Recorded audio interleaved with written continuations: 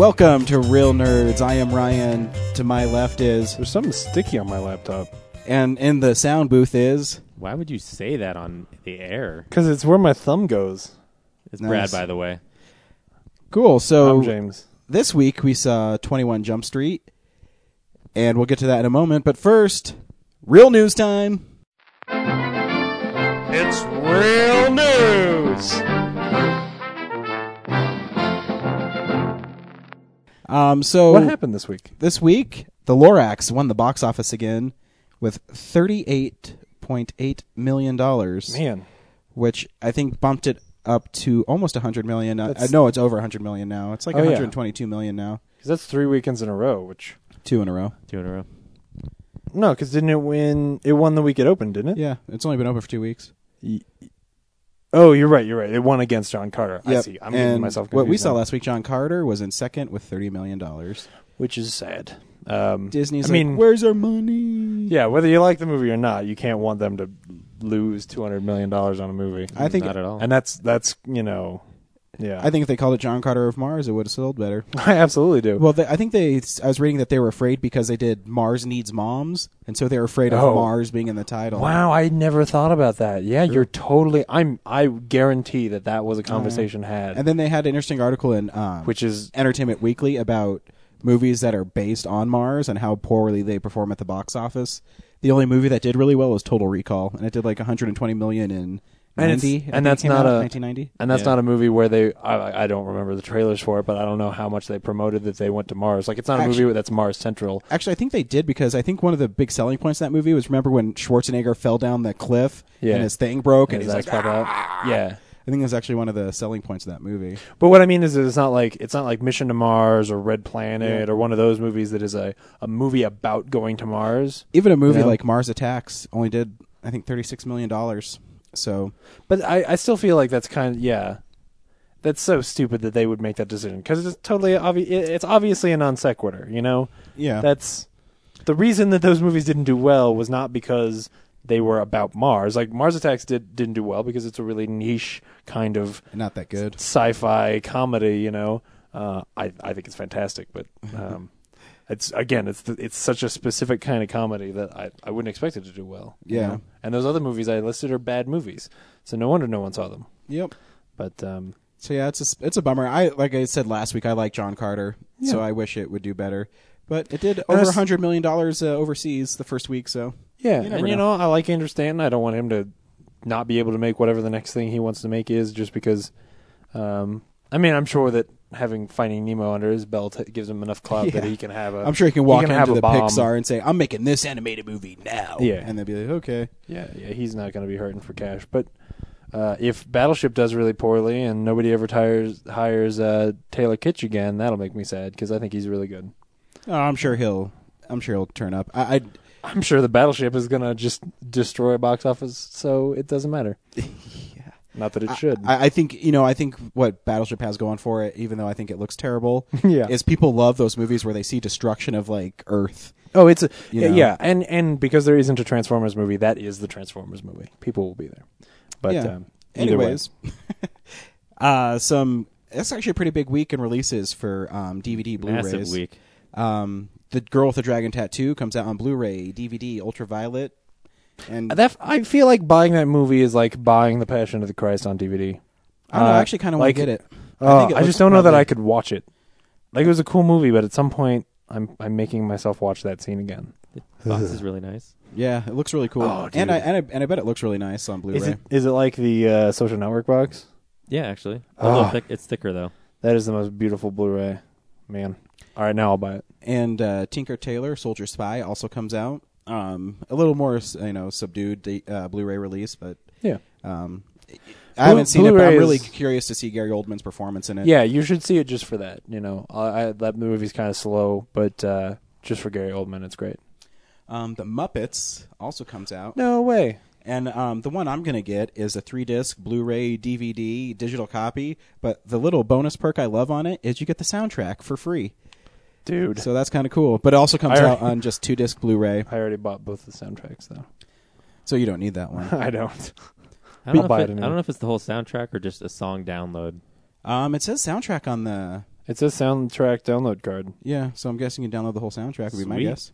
Yeah. So I think that's a pretty good deal. I think it's $27 on Amazon. It's $29, but that price will probably go down. That's not that bad though. Yeah. If you get a soundtrack and a Blu-ray, I think that's a pretty good price. Yeah. And it's Disney. I was looking at buying Tron Legacy the other day because I really like that movie, and it's still like $24 because they never drop their Blu-ray prices. Actually, how I get you always have to expect to pay like an extra $10 for what. I keep an eye out for Disney Blu-rays every once in a while. How I get stuff like The Fox and the Hound on Blu-ray, and I forgot what else I got, but a lot of times they do a promotion where you buy 2 of them for $30. So if you buy 2 of them, you save a lot of money. Gotcha.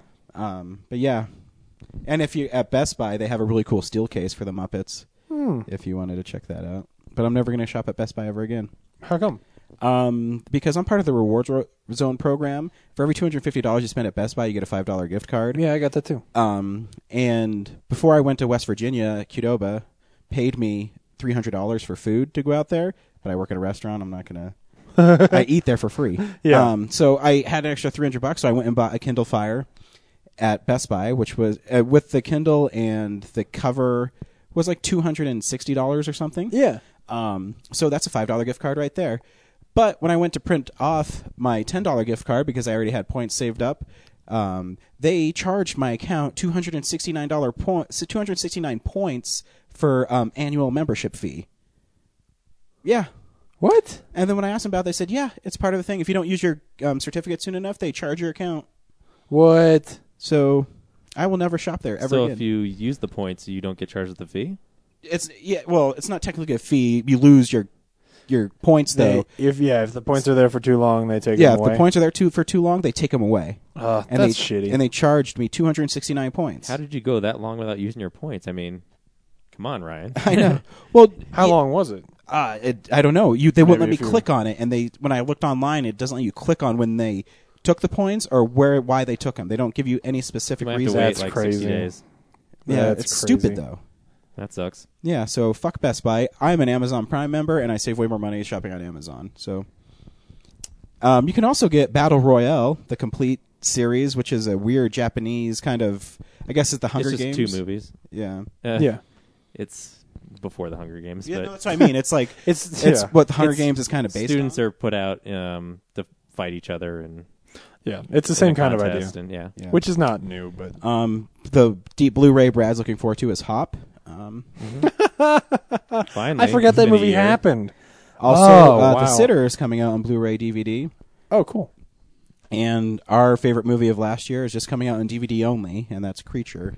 Which I think actually the box art's kind of cool on it, but I was like, wait, what movie are you talking about? Creature And then- is terrible. God. And It's only again- getting a DVD version? yeah, dude. That's pathetic. And it's like really far down on the screen on Digital Bits, because Digital Bits arranges it by how they sell. Yeah. It's like really far down.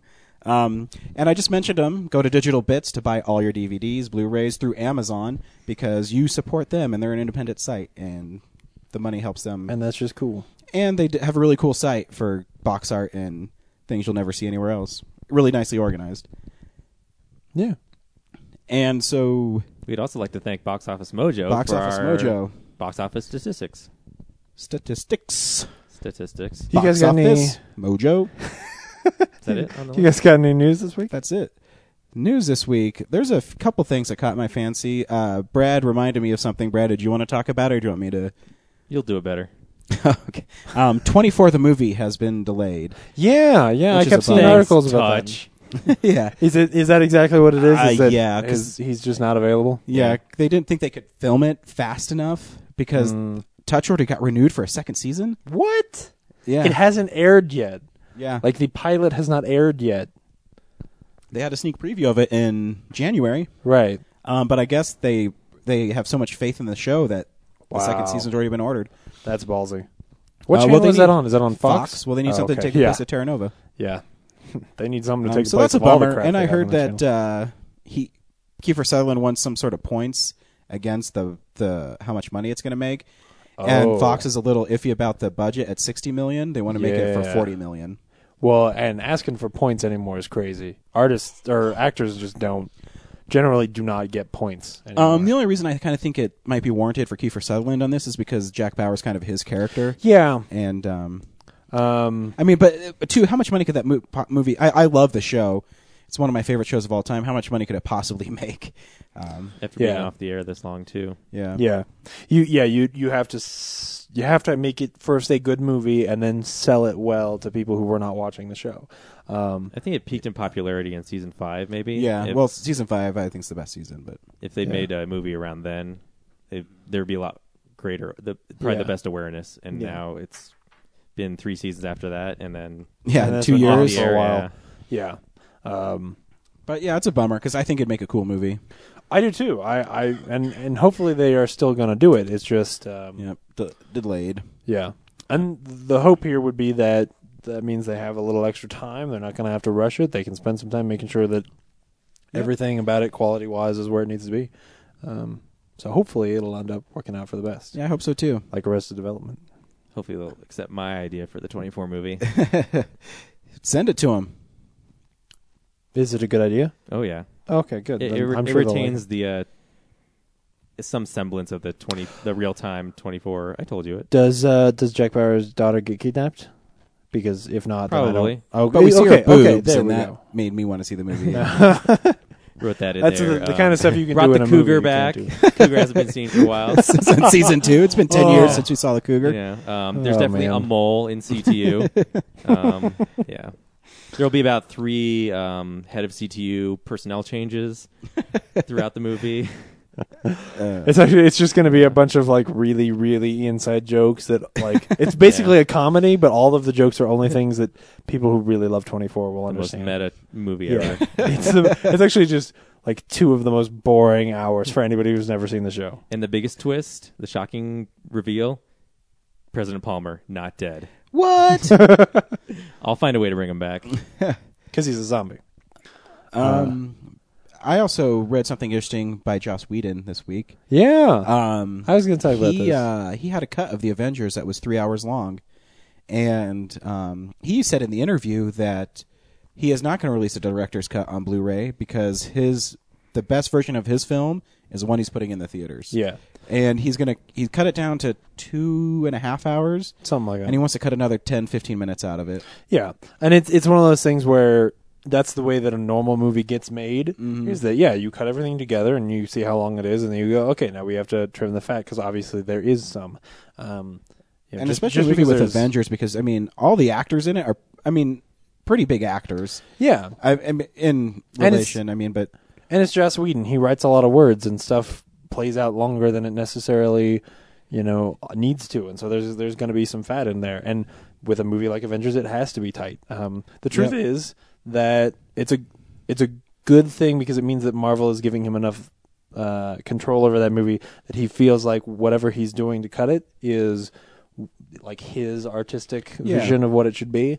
And the times when you should get director's cut are not like Anchorman, where we really wanted to have more tits in the movie, and no, the times when you get a director's cut should be Blade Runner or things like that, where directors do not feel like their movie got on screen. Yeah, and he said in the interview too that he said, I'm sure they'll put all the deleted scenes on the Blu-ray, because he said that the Blu-ray is going to be bitchin'. So I'm sure he's got how many releases of the Serenity have I bought? Because every time he puts like something new and cool on there, where like this last one I bought just because there was a video you could watch at the same time, where it's just them sitting on the couch talking shit the whole time. So I'm sure that Blu-ray is going to be amazing. So I think it's actually kind of cool, and we ran into that when we went and saw Red State, and you asked Kevin Smith, does he feel bad about cutting out the speech that because Michael Parks had, and when it showed at Sundance that last year, the biggest critique about it was that there was this 17-minute long speech that Michael Parks gave that he absolutely loved, and on the podcast before that he had talked about how great that speech was and how good Michael Parks was in it. And then I asked him, because I was like, what did it take for you to cut that stuff down? And what was the brilliant moment about it was when he said that he realized there was something that someone had said where they said that he, like, letting that scene be that long did a disservice to Michael Parks' performance, and that was when it really hit him. Like, okay, yeah, they're right here, and I need to do something to fix this. Yeah, and it's cool when they recognize that. Oh yeah, and it's interesting. And so it's cool that Joss Whedon says, you know what, maybe he doesn't need an extra long scene with Nick Fury talking. The other little thing that he let slip in that interview was that he said that that the aliens they're fighting are not Skrulls. Yep. Which is crazy because I saw toys of the Skrulls when I was at Target. Yeah, they look like Skrulls. I'm sure. There's a part of me that really feels like he is lying to us. Yeah. To try and surprise us and get us all giddy when it happens, because it's so clearly the Skrulls. I don't know how in Avengers comics anybody is, but they have a villain called Fin Fang Foom, which is a huge dragon. And I watched the trailer a couple times, and when Iron Man says, "I'm bringing the fight to you," if you look at the robot kind of thing, it looks like his Fin Fang Foom's face. Dude. So I don't know if they updated I'm sure that's his in there. look. I mean, I don't know if they're going to call that Fin Fang Foom, but I'm sure that there is at some point they said, like, hey, because it kind of looks like it's alive. It's not really like it does. Armor, where it's not really like a robot. I don't know. Yeah. We'll see. Yeah. But anyways, I think that's all I had. I'll go over what Brad has supplied me to tell everybody really quick. Well, that was my news. You're just using my notes, but go ahead, do it. Did you want to talk about him? Because I don't know if you remembered him. I'll comment. You can announce him. Okay. Jurassic Park 3D is coming out next May. That was my comment. That wasn't Brad's comment. James gave the raspberry. Yeah. James isn't excited about it. I don't mind. I mean, whatever. Jurassic Park gets back in the theaters. The 3D probably won't be great because... No, but it's the same thing. Like, I would love to see Jurassic Park in theaters. I've never seen it in theaters. I would love that. Eventually, they'll bring it to Esquire, and we'll see it there. It's frequently but still, at Esquire. Like, I don't know why you don't just re-release it. I don't need a 3D version of that. I can't see that enhancing that movie at all. I'll go see it. I love Jurassic Park. I just saw episode 1 in 3D. Yeah. I'm sure I'll go see it. It's Jurassic Park. It's one of the most perfect movies ever made. But that's what 3D does, is it gets it back into theaters. It gives an incentive for people to... But I feel like, and especially with a movie like that... to put it out there. I can see it being a barrier between me and that movie. You know, it's I have to suffer this thing to see this thing I love. You see what I'm saying? Yeah. Whereas you could just put it on that screen and, well, like when I saw we're the minority. As far as 3D goes, that's I don't think that's true. I mean, 3D sales are still lower. It's reversing for sure, but yeah. Hollywood's mentality is it's still hugely profitable. So yeah, no, it is. Brad has also mentioned that WonderCon is this weekend in Anaheim. Is there anything going on there? I haven't seen any news really come out of it. It's part of the big, circuit of what's the name of Comic-Cons. Yeah, it's WonderCon, but I just put it on there because why aren't we there? Like we don't get to go to San Diego, but there's plenty of tickets available for this one in Anaheim just down the road this weekend. Well, because we would have had to fly to Anaheim in 2 weeks. Disneyland. Well, I'm just saying, if we'd been more attentive. Yeah, to the convention. That's okay because we're going to 2 other ones. Yes, 2. Oh, Starfest. Yeah. Actually, and to be selfish, we have some exciting news that Brad has been working on all week. Oh, Brad, I write that on there? Brad, what have you been working on this week that hopefully we'll be able to launch very soon? Has it ever been really difficult for you guys to just go to realnerds.tumblr.com and scroll down the page, find the podcast? Sometimes, yeah. Play them. Has been difficult to go onto iTunes and get the podcast. So difficult it pisses me off, and then I don't listen to the podcast. Oh, that's a shame. Yeah. And for that reason alone, it's why I'm developing a Real Nerds app. Dude, no way. Where it will automatically load in our recent episodes and collect the old ones. And, instead of, typing in an address or opening up iTunes, you can just open up our app from your smartphone and be directed directly to the most recent thing we've been up to. And then when we're recording, can you listen live? No, but I'll work on it. I'll see what I can do. That's too cool. That's cool. I was trying to find something that was outrageous that it'll we don't really need it to do. We got to start streaming our show. Yeah, that is too cool. I didn't know you were doing that.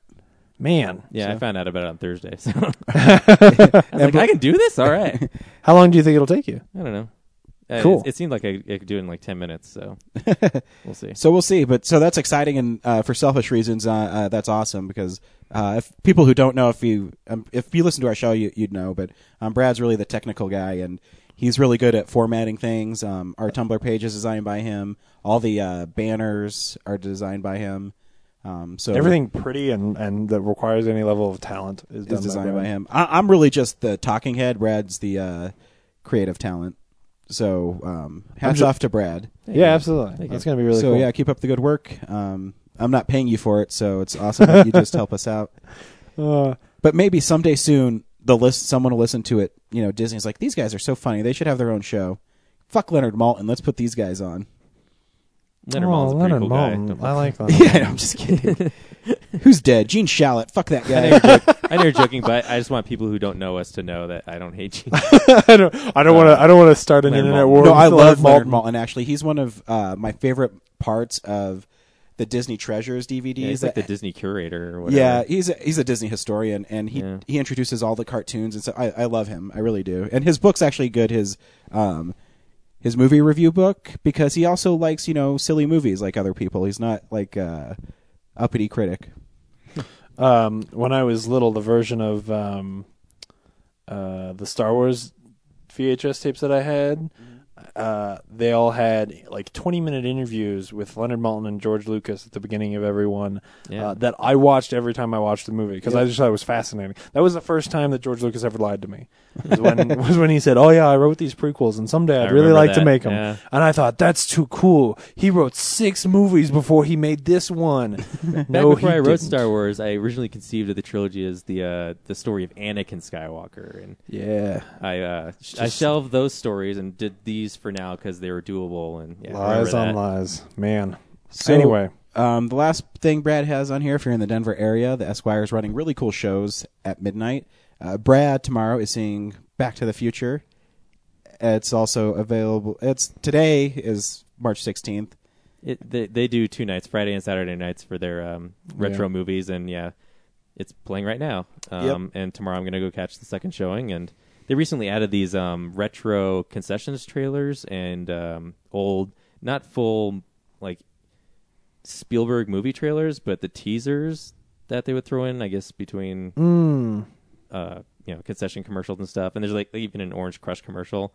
It's hilarious. That's too cool. They said they found them recently in a box like in the back of the theater, which wow. I don't know how you lose a box like that for 30 years, 20 years, 20, 30 years. So, it's cool. And they played almost 15 to 20 minutes of like hot dogs and pretzel and that's too neat. It felt like you were really back in time, Back in time. Watching what was it last week I saw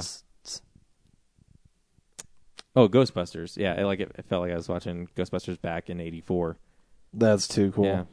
Man, now I really want to go. And also sometimes like when the fans come out, like for Ghostbusters, the Ecto-1 came out and people got to take pictures with people wearing proton packs and stuff. And so the last time I saw Back to the Future, there were like 3 DeLoreans in the parking lot. And I still want to go. Yeah. We need to go. So if you're in the area, come on out. Next week is The Evil Dead, which I'll probably go see. Yeah. The week after that, April 6th and 7th, is RoboCop. And then April 20th and 21st is The Wrath of Khan, which I've never seen, so I might go see that. Yeah. No way, you've never seen The Wrath of Khan? We need to make Khan. pilgrimage to The Wrath of Khan. We need to take that. Should be your introduction to Wrath of Khan is that midnight. Sure. Because here's the thing. That it's kind of like with the new Star Trek movie. Wrath of Khan is not just a good Star Trek movie, which it is. It is also just a great action movie. That movie is. Yeah. That movie I'll take really your guys' special. word for it. Yeah, we'll have to go see that. James, you got some news for me this week? I got one more little thing, which is that they're supposed to be starting making a new a Tron 3 this year, which blew me away. Wait a second. Was that a sardonic yes? No, I love Tron. Okay. Did you like Tron Legacy? More than Tron 1. Wow, me too. Yeah. Here's the thing. That movie got just ragged on when it came out. I feel it's a little hollow, but I think if they delve into the science a little more and write a script and more like introspective of man and machine, then and I had heard that kind of better. quite a bit, but I also kind of feel like I compared it to John Carter last week. This was the movie where they wanted to introduce you to this world more, and then to really delve into some of the deep, cool ideas that they could do. That would have to be a sequel thing, and yeah, hopefully they would do that in a sequel. Even if they don't, I just think stylistically, like I don't know how anybody could just watch that movie, which is well paced. Like it's not. I don't think it's boring at any point, but it's just so beautiful. Yeah, the art direction is amazing. That to not enjoy that 2 hours of your life, I just can't imagine. Visual feast. Yeah, exactly. Yeah. Like there are times I'll just turn it on because it's on Netflix for free right now. I don't know I'll about just you. turn it on because it's cool to look at. Yeah, I don't know about you, but I thought the 3D when I saw it was really good. I don't think I saw it in 3D. Oh. I kind of wish I had because there was some stuff. Oh no, I did. I did see it in 3D. That's right. The second time I saw it in 3D. And yeah, it was pretty cool. But yeah, I'm really excited because I don't remember it doing terribly well, and I know that the guy who directed it, I think it did okay, but it 170 million. like Disney had sort of built that up thinking that was going to be a flagship, like people talked about it for years, and there was a lot of hype around it, and I don't think that it quite did as well as they wanted it to. Preview at Comic-Con, like people flipped their lid over. Exactly. Me and Brad were there. Yeah. Race to Witch Mountain. And so to hear that they're making another one. Oh, the other I was going to say, because also the guy who directed it, whose name I now forget, had a thing that like Joseph Kosinski. Yeah. He wanted to make this movie, which I think is called Oblivion, or at least that's the working title. And like before that movie came out, it sounded like a done deal, right? Like that was just what he was going to do next, because it was a passion project for him. And then the way that Tron Legacy opened, especially critically, it got so panned that suddenly became like a question mark. Like all of a sudden that whole project, and there's still rumblings, but it's taking a long time to get going, which if that movie had exploded the way, like in a 300 way, then whatever his next project was yeah, exactly. Yeah. Or like Pirates, that next project was just going to happen immediately.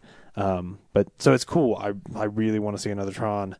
Yeah, me too. I don't want that universe to go away. So, what are the consequences of bringing someone from the Tron world into the real world? Yeah. That is the one thing. They had better get those two actors back. Olivia Wilde is hot.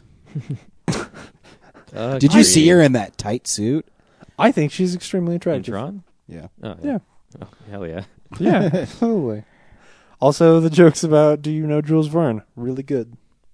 Anyway, that's everything that I've got for news this week. Kind of Cool. light week. Yeah. Anyways, what we've been watching. Ryan has been sick, so he watched a lot this week. Are you still on your RDJ kick? Yeah, I only watched one this week because when I was online, I'm really close to catching up on seeing almost all of his movies. Wow. So some of them I still need to get home for the holidays, and the one I actually want to get is Richard III, which is with Ian McKellen as Richard III, which seems really interesting to me, and it has really good reviews. It's at 95% on Rotten Tomatoes. What actually caught my fancy is I was just on Amazon. I typed in Bruce Campbell because I want to get My Name is Bruce on Blu-ray, but right now it's like $30, so I didn't get it. Yeah. Anyways, as I was searching, and about 20th down the list is a movie called Intruder. Now, I've never heard of this movie, and I'm really disappointed in myself that I've never heard of it, because this movie stars Sam Raimi, Ted Raimi. It's directed by Scott Spiegel, who co-wrote Evil Dead 2. He also wrote the script.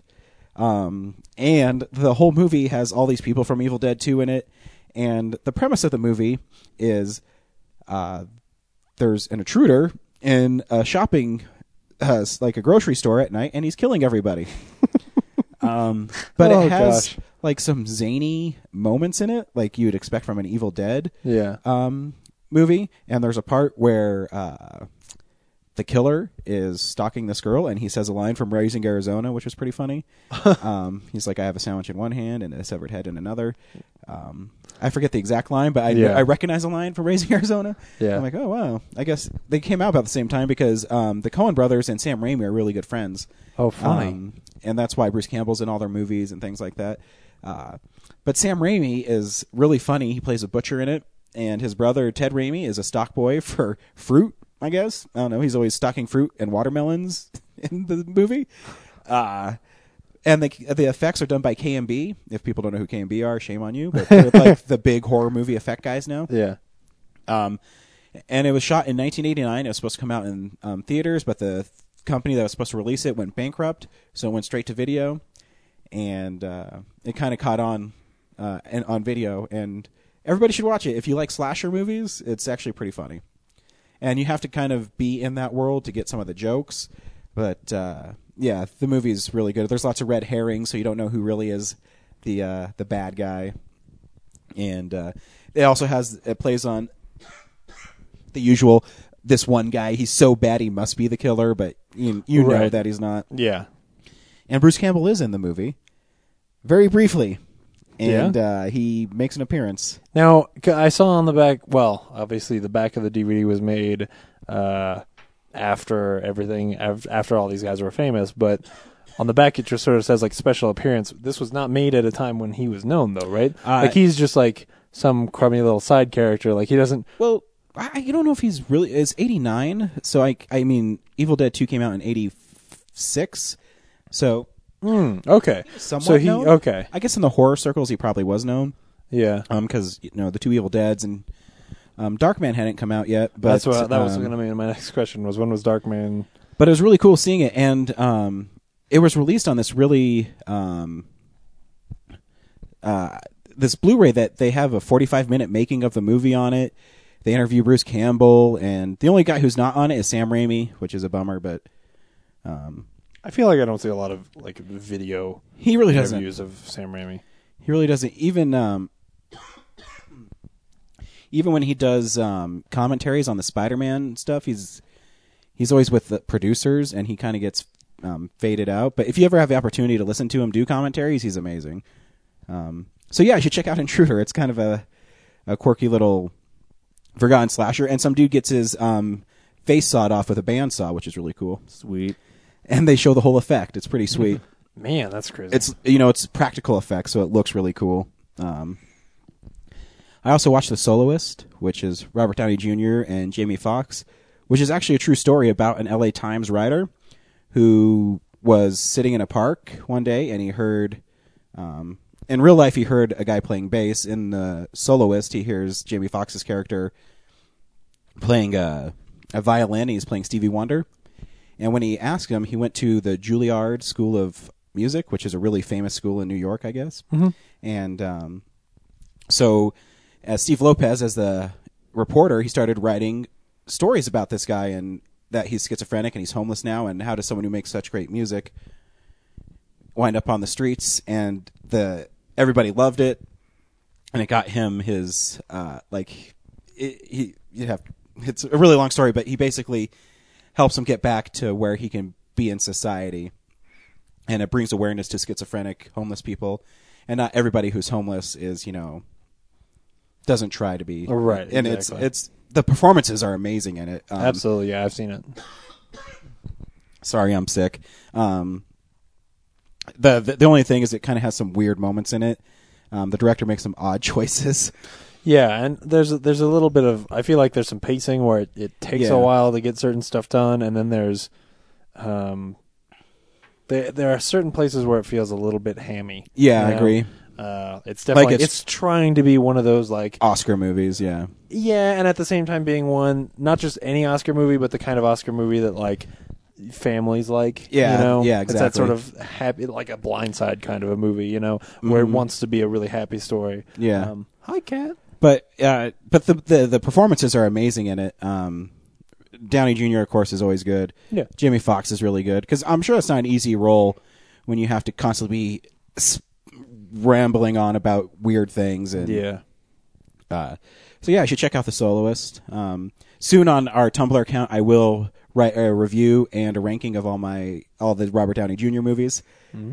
So look forward to that. What are you going to do when you see them all? I don't know. Kill himself. Yeah, I'll be just done. My life is complete. He's gonna fly to Hollywood and like kill himself I'm on gonna Robert fucking Downey murder Jr.'s. myself if I don't see every Robert Downey Jr. movie. This cat just hissed in my ear. I know that. Fuck you, T-shirt cat. Yeah, that cat sucks. The hell was sometimes. that? She's nice, but then she gets crazy. I'm sitting here. This is my chair. All right. I also, when I was really sick, went to the movies by myself because I got tired of being cooped up and I had this really bad headache. So I'm like, I should just go get bombarded with sound for 2 hours. That sounds like a good idea. And I went and saw Silent House, which stars Elizabeth Olsen, and the whole movie it takes place in one shot. Except watching so many movies, I could tell actually where they cut the shots. But there's some parts where it literally goes like 30 minutes without a cut. Yeah. And the movie's pretty good. A lot of people weren't happy with the ending. The ending's all right. Yeah. I can see why.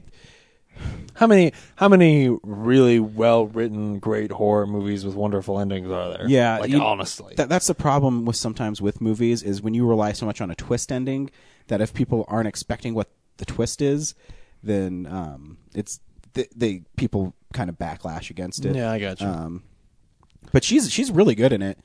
When we've gotten to a place now, especially with your Usual Suspects and your Sixth Senses, where if the twist is not really unbelievable, then the twist is stupid. So yeah, if you want a horror movie which basically just stars one woman the whole time and the camera follows her around and she is constantly scared, then you should see it. She's really good in it, and I think one of the parts where the movie actually does succeed is because you're focused on her the whole time and you hear noises around you, and so in stereo it's really cool. I mean, you'll hear something behind you to the right, and so that you're focused on her, you don't really know what's going on. And so that's cool. So that's kind of cool. So, if you're bored one day and it's on Netflix, you should. And that's one of those neat sort of, I think it was a Sundance one that, it was a movie sort of created by this couple and thought up by them, and they did all this work and did it really indie, and then it sort of blew up at Sundance. Exactly. Or I'm pretty sure it was Sundance, though. It blew up at Sundance, and now people can go see it, which is really cool. Yeah. I mean, anytime a movie gets some attention like that is neat. And then when I got home, I was still not feeling well, so I went to Best Buy. I already talked about that. But I got Schindler's List and Step Brothers, and I watched them in the wrong order. I watched Step Brothers first, then Schindler's List. Not that Schindler's List is not an amazing movie. I think it's one of Spielberg's best movies. But you're really depressed after that movie. Have you never seen Schindler's List before? I have, yeah. Okay, can I borrow your copy of Schindler's List? Because I haven't. Is it on Blu-ray? No, it sucks. Oh, gosh, and that's the thing. This week I really wanted to buy Catch Me If You Can on Blu-ray. No Catch Me If You Can Blu-ray. Nope. I don't know why he takes so long to get... I mean, I know why, but I wish he didn't take so long to get Blu-rays out there. But Spielberg's movies are more owned by the studio than they are him, so... Yeah, and the reason I the decided... studio feels like bringing them out. One of the reasons I decided to buy it is it was only $7.99, and it's a black and white movie, so sometimes, Blu-ray can't really enhance it that much. You're right. You're right. But the movie's outstanding. Yeah. Ray Fiennes in it is a bastard. Yeah. And M. Beth Davids went from Army of Darkness to Schindler's List, so quite a step up for her, and it's mentioned on the commentary track by Bruce Campbell. Not on Schindler's List, on Army of Darkness. Not a Bruce Campbell Schindler's List. Oh, that would be great. Oh, but the movie is amazing, and and Step Brothers is funny. So that's what I watched this week, a lot. I also watched The Walking Dead, but we can talk about that later. Yeah, we'll get to it. So I watched a lot, and I got my copy of Plan 9 from Outer Space on Blu-ray this week, and I watched that, and man, that movie, don't say great. No, it's not. It's not great. Like, I love it, and it is so close to my heart. But it is horrible. Like, I even put the quote on Facebook where they've talked with their general. Oh, that's what that was from. I could not think. I'm like, what the hell is he talking about? The aliens are talking to their general guy and telling him what plan they're going to use to take over the world, and then he and his assistant go back into the spaceship hallway while in the cardboard set that they're using, and he says, it's funny. Humans who can think are so afraid of those who cannot, the dead. And then that's the end of the scene. That's the scene. Like, why? Oh, the movie is just, it's full of gems like that. Because it's so horribly written, and but still the best Ed Wood movie. Like, I've seen his other movies, some of them, and they're garbage compared to Plan 9, which is just like, it's a gem, and so if you've never seen Plan 9, we'll borrow your Blu-ray. You can borrow my Blu-ray, because you haven't seen it, right? I have seen it. Oh, okay, but, good. It'd be fun to watch it on Blu-ray. What's weird is that the Blu-ray is like if you just pull up the menu and click play, it'll put you into the color version. You have to dig into the extras to find the black and white version. Yeah, but both of them they did restorations on the movie, and it looks beautiful. Like for a movie that. Sorry, is there a documentary and everything on the movie too? No, that's the thing. The Blu-ray is not great. Like my DVD's got more stuff on it. Like it's got a documentary about the theremin and stuff like that. Oh, so you have a Blu-ray and a DVD of Plan 9 from Outer actually, Space. I've bought 2 DVDs of Plan 9 from Outer Space because one of them got stolen by this mean kid Juan in high school. So you probably just doubled the box office of Plan 9 from Outer Space with your 2 DVD purchases. But it's cool to see, this movie that no one gave a shit about at the time, and I can't believe that they have a good copy of on film. But on DVD, the only times you even really see a lot of film grain or any wear on the film at all is in the stock footage shots. Really, like the stuff shot by Ed Wood is all really still very, very beautiful.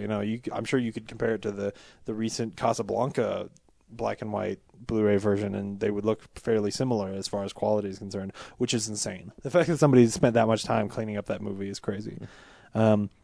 Also, something I stole this week, Dirk Gently's Holistic Detective Agency aired its first and I think second episode in the UK, which is it's a show based on the novels A Long Dark Deep Time of the Soul and Dirk Gently's Holistic Detective Agency, which are Douglas Adams novels, and Douglas Adams wrote The Hitchhiker's Guide for the Galaxy. That's what he's really famous for. But this is this other one that people also love. And I only watched the first episode, and it is brilliant. Like, if you like, sort of quirky, like if you're somebody who likes Sherlock, the British Sherlock show. I like Robert Downey Jr.'s. Oh. No, not that. You should see He is British Iron Sherlock Man. Show. If you like that British Sherlock show, this is like that, only intentionally really witty and funny, and like the main character is kooky and crazy, sort of. Basically, it's about this guy who he's a holistic detective. He sees links between things where there are clearly not links, and they don't pretend that there are. He just makes up links and makes up rationales for the things he's doing, and often they're not the right thing, and they're stupid things. I was telling somebody earlier tonight that there is a scene in the first episode where he and his partner have set up a trap for this murderer, that they're trying to solve this murder, and he left a note at the crime scene expecting the murderer to come back for some reason, and they're waiting around at their agency for this murderer to show up. And he finally gets bored, and he's like, I'm going to go get a pizza. And his partner says, wait, you can't leave me here in the trap while you go get a pizza. And he rationalizes how, well, if the murderer does show up, they wouldn't actually be interested in killing us because we don't actually have the stuff they want. So we're actually in more danger of starving to death than we are of this murderer showing up. So I'm going to go get a pizza. And that's the thing he does. Like, he keeps he'll just pull shit out of his ass so that he can go do whatever he wants. And it's brilliant. Like, it's going to be my new favorite thing. I'm just sure of it. But I don't think I'm going to keep watching it. I'm going to wait until the Blu-ray comes out and watch it with my brother, because every time that something really just lovely happened in the episode, I thought, oh, Jake is going to love this show. Like, it's going to be his favorite thing in the world. And so I'm going to wait and watch the rest of it in probably a year when the Blu-ray finally comes out. But, at least that's my hope. Probably next week I'll download the rest of the show and burn through it because it's great. See, but piracy does encourage sales. No, it does. Oh, absolutely. Yeah. Yeah. No. I've talked about this before. Yeah. I'm for that half of the argument. Like, it does. I don't want to wait. And the truth is, if I can get a really good, downloads of it, I'll probably download them and maybe we'll watch them in a few weeks, the downloaded version. And then he and I and probably my parents will all buy Blu-rays of it, and I will tell all my friends. So yes, it does encourage people to buy things. Anyway, other than The Walking Dead, that's all I've been watching. What have you been watching, Brad? I've had a hard time being at my apartment all week, so bummer. I haven't been able to watch much of anything. But like I said, I saw Ghostbusters last Saturday, and is that movie good? I've never seen it. I'm kidding. Yeah, I know. I'm kidding. I was like, what? I haven't seen it in a while, and I unfortunately did sleep through oh no, some of it. But Tell him about the Twinkie. what? Tell him about the Twinkie. That's the part you slept through. Yeah. Tell him about the Twinkie. Yeah, I thought I wasn't missing much, but then towards after the Sigourney Weaver and Rick Moranis get possessed, I got lost. I woke up, I was like, what's good? Oh, they're already fighting them. No. Oh. I missed so many good things. At least I saw them. I think I woke up when they get arrested by the police and go to see the mayor, and right. one of the best lines ever happens. Which is? When I think what's his name? Dan Aykroyd is saying, like, they're talking about William Egon. Atherton.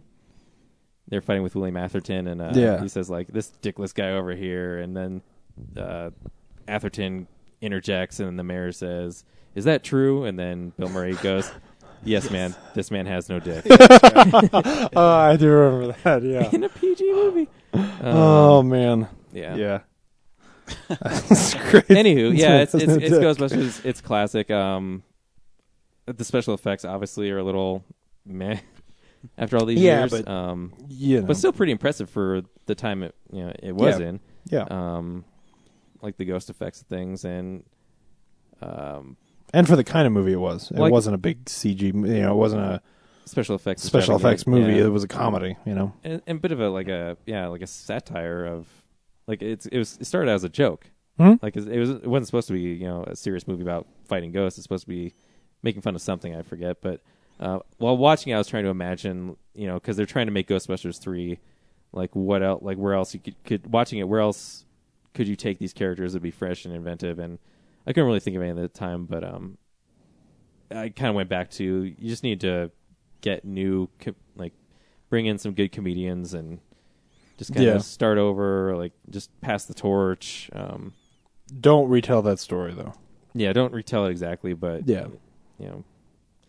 get Jonah Hill to inspire your comedy, because it might work out as far as reboots go. Anyway, we'll get to that. And then I've been watching The Office, which I know you guys don't care about. So it's not that I don't care. Is it still good? I actually didn't like. I didn't actually like this week's episode, Thursday. But then again, I was watching it like 3 a.m. with very minimal sound, so I was missing some jokes. But Gotcha. I really liked the whole Tallahassee trip. I thought that was really a shining moment for this season. So, and they're trying to kick Andy out, so we'll see how that goes. Eventually, I have to assume they have to kick everybody off of that show. Well, yeah. Actually, one of these things I was thinking is, obviously Steve Carell can't be back on the show, but I don't understand why they're not getting emails from him, because he was a big email forwarder. So you could easily have the actors who are on the show right now act in response to Michael Scott's antics, kind of keep the character going without Steve Carell being there. The problem is that then draws attention to the fact that Steve Carell isn't there, So, I mean, it started out as a documentary of The Office, and now it's more like a sitcom about The Office. Unlike the British show, they've become their own things, own thing, but still, it's like, logically, like, why aren't they getting emails from Michael Scott? I understand what you're saying, yeah. So, like, and if you want to, like, it's another way they could keep interest. Like, Michael Scott can still be around. It just relies on the actors who are still on the show to build his character who's not physically there. Yeah, I guess. So anyway, yeah. But, Tallahassee, I thought it was good. Cool. I'm interested to see what happens, because they've, like, I feel like they're really trying hard to make you like Nellie, which is the female applicant from last season, the British woman. Yeah. I feel like they want... From Doctor Who.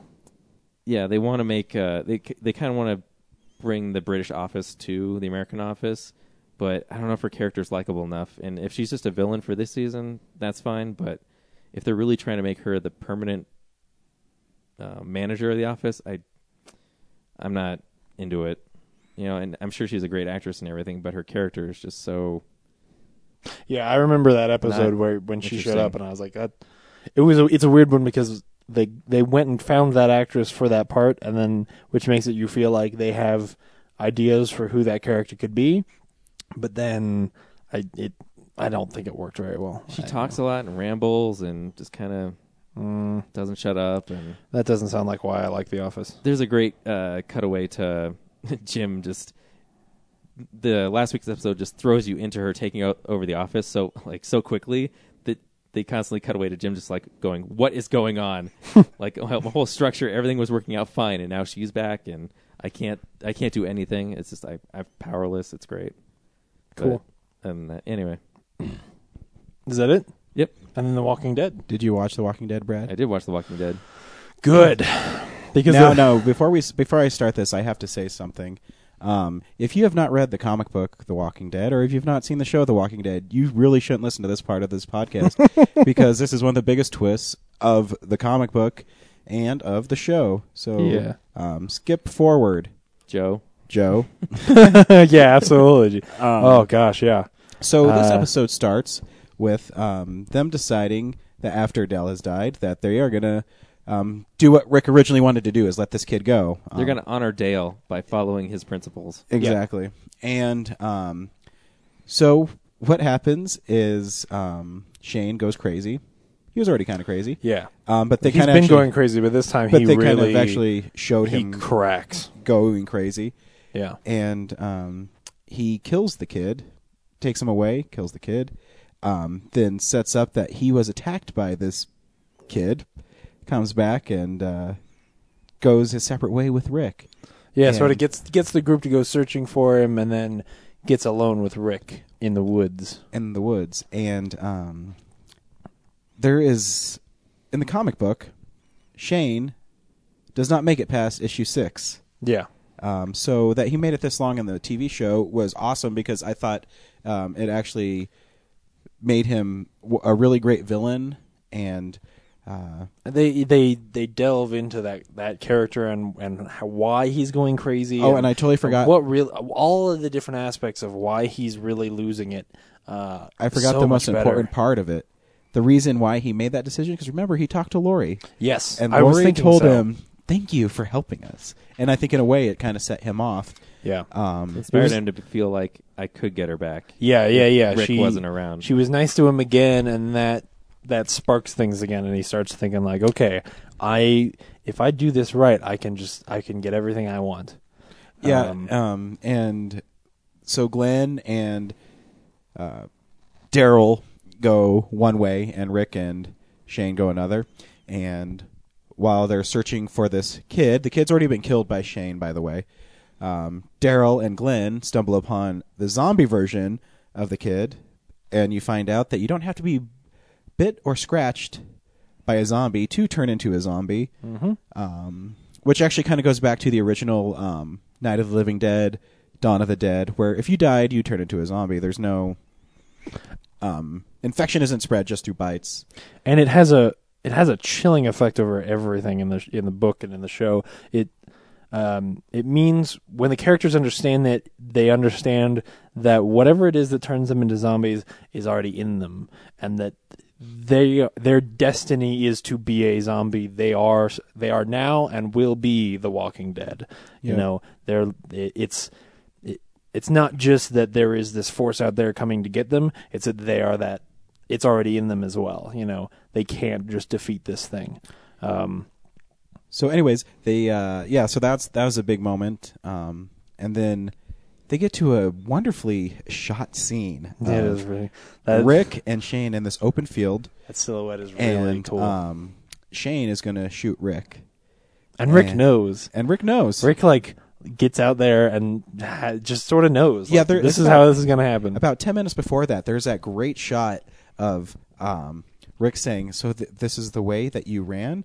And Shane looks back, he's like, "Yeah, somewhere around here, man." And then Shane kind of leaves the frame, and then it just keeps on Rick for a couple beats. Yeah. And you know that he figured out what's happening. Yeah, because it's a shitty plan. You know, Rick people have told Rick that this is maybe going to happen, that Shane is losing his mind, and it's a shitty plan that Shane has put together anyway. Like, it's a little transparent, and so it would be dumb for them to expect us to think that Rick wouldn't figure it out. Like, Yeah. it happens. You're like, yeah, okay, Rick, what are you going to do?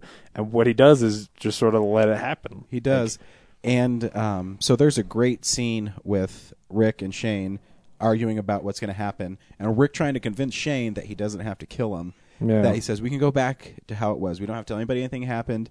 And Rick says, I'm going to put my gun down. I'm putting it down. And then he stabs Shane and kills him. And I was pissed. Were you? I was pissed, yes. For those of you who don't know, Brad, in the comic book... Or wait, maybe we should tell the other part first. Yeah, Okay. yeah. So what happens after that is that... Actually, I love the scene, though, where Rick is like, why did you make me do this to you? I love... Oh, man, it's awesome. I'm going to have to go back and watch it again and actually enjoy it, because for that scene, like I knew they were doing a good job, but I was still pissed. Anyway. And then he realizes that Carl was watching them, and Carl was there. Because I didn't know, I thought it was actually set up really well, that when Rick looks at Carl, you actually see the house, that Shane was so stupid that he literally brought him into the field right in front of the house. Yeah. So Shane gets up. And they didn't know that either about him. Like there's this awkward scene between Rick and Carl where Carl doesn't really understand what's happening and he's sort of afraid and you don't know why. Well, you do know why. Yeah, Shane starts to get up and Carl points the gun and Rick thinks he's pointing it at Rick. And of course we know he's not. And then Carl shoots Shane. Yep. Zombie Shane. That's the thing I didn't like is Carl couldn't say like "Dad, behind you." Like that scene, that like pointing the gun at him took forever to just. Yeah.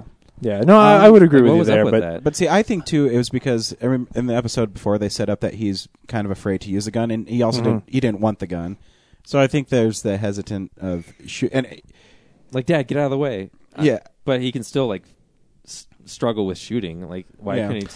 Yeah. Why were they teasing us like that? It seems so forced. The reason is because he has to be the one to shoot him, and that's because of why I was pissed. What happens in the comic is different. Right, but I'm just saying, like, why can't they get Rick out of the way? Like, why are they teasing him? It's like, oh, he might shoot his dad. Like, yeah, it seemed like this. Partially because if he tells Rick, then Rick will shoot Shane, or Rick will kill Shane, and Carl has to be the one to kill Shane. But his character doesn't know that. No, I know that. I'm looking at it as far as what the writers would do. I feel like the writers were stuck in a place where lazy. No, I don't think it's that.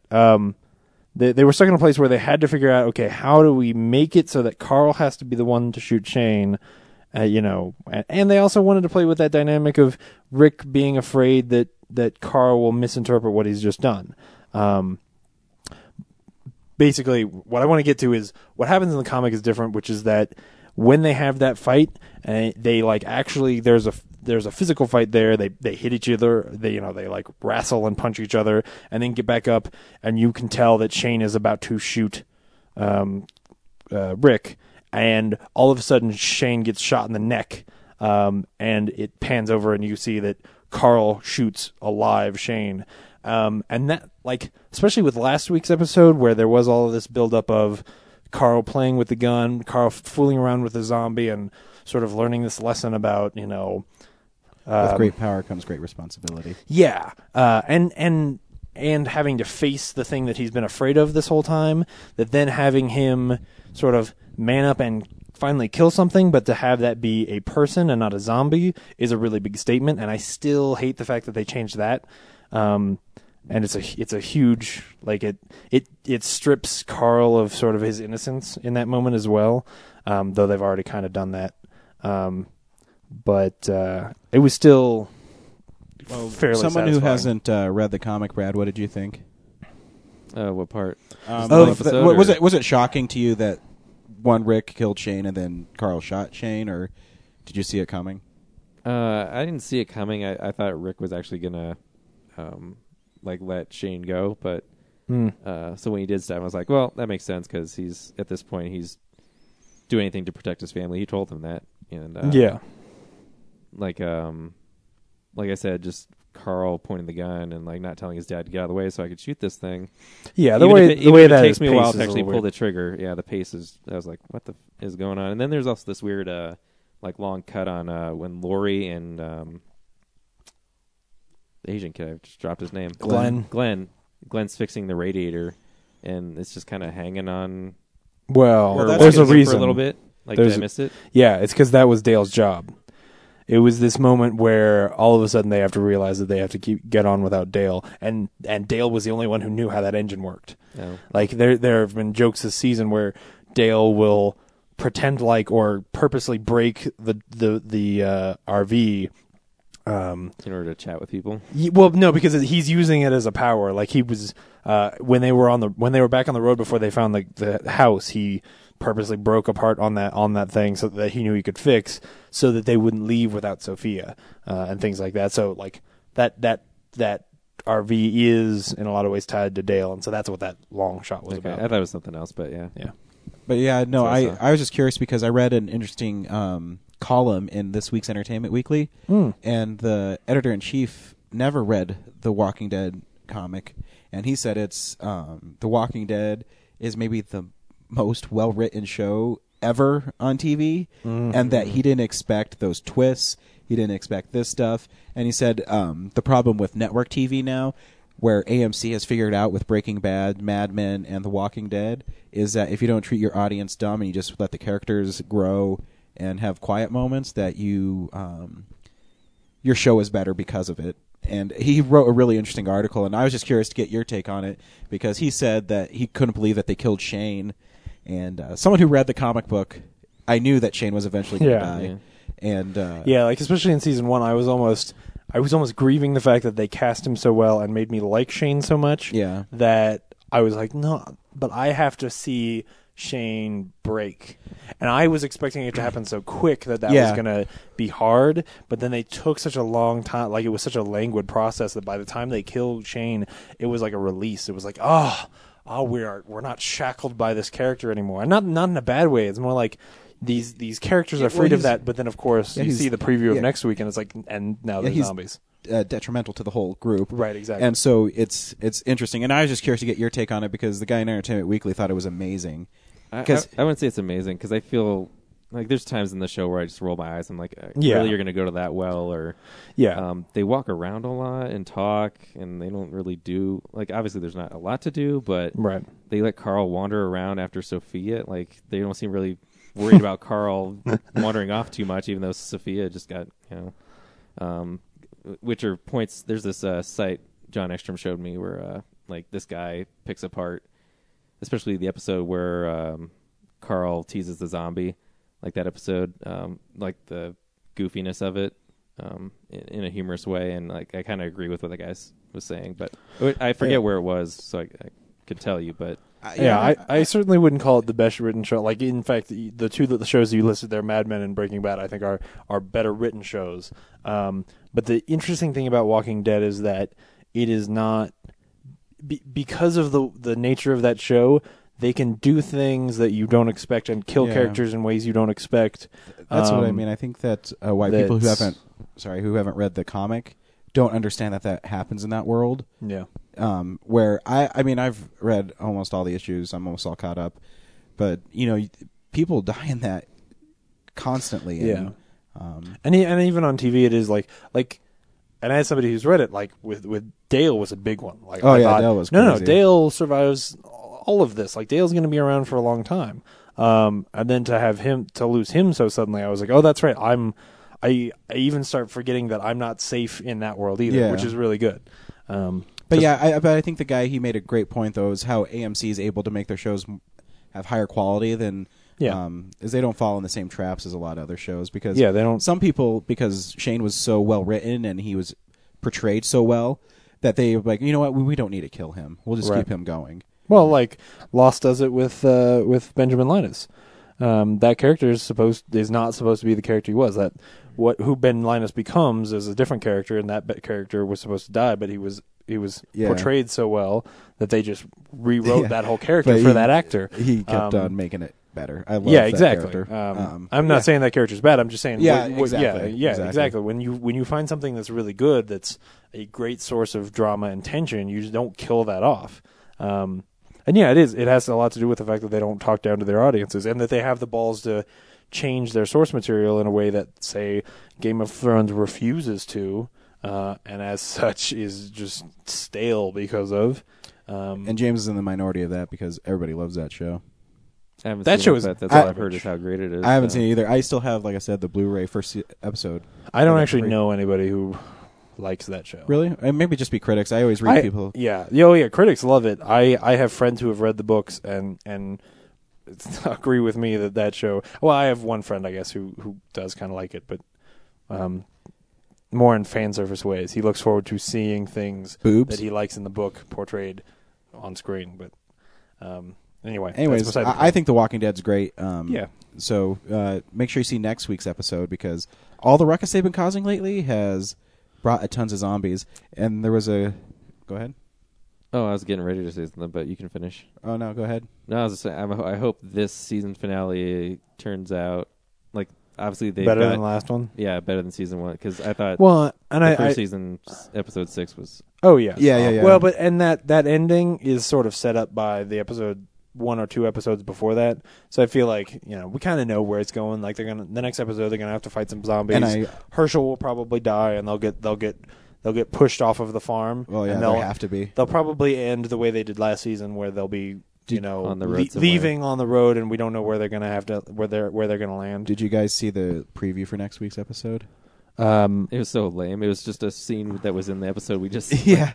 It's just Carl and Rick walking, and then you see a whole bunch of zombies in the background. Yeah. Which is interesting. I like the... Wasn't that in the show? I thought that was in the show. Yeah, That's why I was it's like wondering. an extended version. Oh, I see what you're Yeah. saying. Oh, okay. They looked to the distance a little longer. Yeah, but I Yeah. will say this. I read Entertainment Weekly, and you will find out what the CDC guy whispered into Rick's ear in this episode of The Walking Dead. Teaser. We should theoretically also get Michonne in that episode. We should. Unless they straight up lied and she's not in the season, but We'll see. that's a shame. I don't want to know when she's going to show up. Yeah. I just We'll want to find have her out. show up all of a sudden. So this week, we saw 21 Jump Street. Brad, should people go see 21 Jump Street? Fuck yeah. James, should people go see 21 Jump Street? Absolutely. I agree. I think it was one of the funniest movies I've seen in a long time. Mm-hmm. Trailer. Not so Slim Shady. What's up, dude? I haven't seen you since high school. Hey, titty twister! Stop! You're good at this, huh? Test results, gentlemen. Such bull. You're really good at this. Yeah. Hey, you want to be friends? Yeah, dude. You're ready for a lifetime of being badasses. Oh, I am. I thought this job would have more car chases and explosions. You're dead. Yours isn't loaded, right? Nah, that's no fun. What's up, Chief? Got our first bust. I got him! Yes! You forgot to read him his Miranda rights. Do you even know the Miranda rights? Look, it obviously starts with, do you have the right to remain an attorney? Did you say you have the right to be an attorney?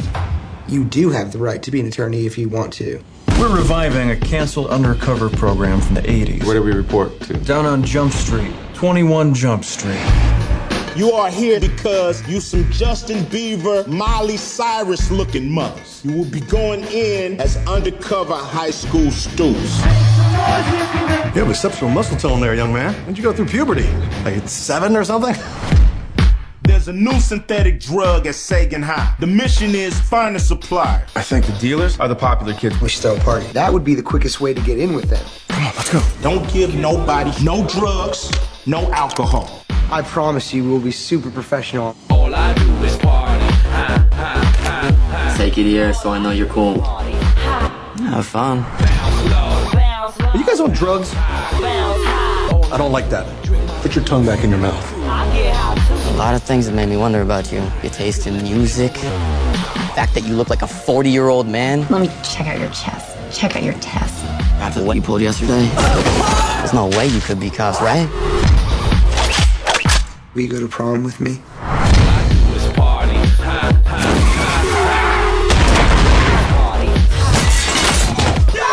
That was crazy! Oh, when did I get stabbed? That's awesome! Yeah! Why do you always jump across the car like that? Because it looks cool. You try. You okay? I think I crapped my pants. What's great about the whole movie is they are so self-aware that they're making a shitty reboot of a movie. Yeah. And They even call themselves out on it. yeah, A reboot of a TV show. Yeah. Yeah. That's what I mean, yeah. And so yeah. And I can't even describe how like goofy this movie is. I was laughing, I think, every 10 seconds. Oh yeah. It was consistently funny. A very good LPM, laughs per minute, on this movie, if you were to quantify it. Yeah. And it was also like a really good script, I thought. Yeah, exactly. There were a lot of times, if I have a critique on this movie, it's that I don't think that it's terribly well directed or edited.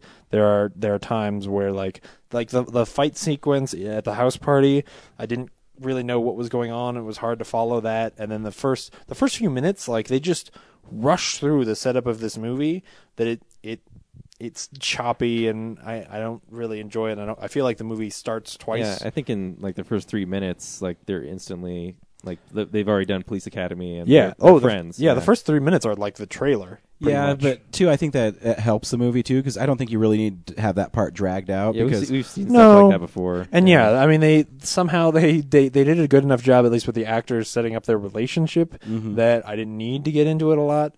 But I more mean like, I feel like the little snippets in between that should have made those transitions a little better. Yeah, I get and what maybe you're saying, maybe one more scene in this time period of their life and one more scene in that time period of their life would have let it breathe a bit more. Where it's almost like it'd be like starting the movie Rocky with the montage and then going in. No, you gotta give me a little bit of meat at the beginning to get me into this movie. But this is the movie's really funny, and I think it's one of those movies you have to see more than once, because there's so many little things that are going on in the background on like posters and little character moments.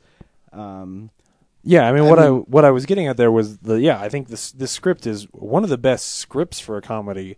Yeah. And a straight up comedy. Like it's not a a dramedy, like The Sitter or something like that, where there's some real emotion in there.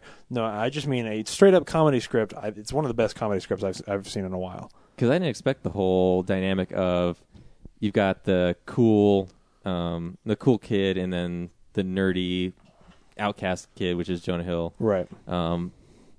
Like having to come back to high school and then reverse their roles. Right. Yeah, because and then like Channing Tatum becomes friends with the nerd group and learns through them instead of Jonah Hill, and then Jonah Hill gets to live vicariously through the mission. Yeah. What Channing Tatum grew up as, and like it was just so deep on a different level. And what's cool about that too is we know, because we're nerds. Yeah. Is when we were in high school, you were picked on because I was picked on because I used to carry Spider-Man comics and I was in drama and how lame it was. And in this, it's right. Now it's cool to like comics. It's cool to be in protect theater. the environment. Yeah. And at the same time, while they address that fact that like that nerd culture has become so prominent, there are still super nerds and those social guys in there that Channing Tatum then has to find to befriend. And that's one of the other things is I love the fact that they draw attention to that like even though we pretend like being nice to everybody is this popular thing that being in high school now is so much better than it used to be,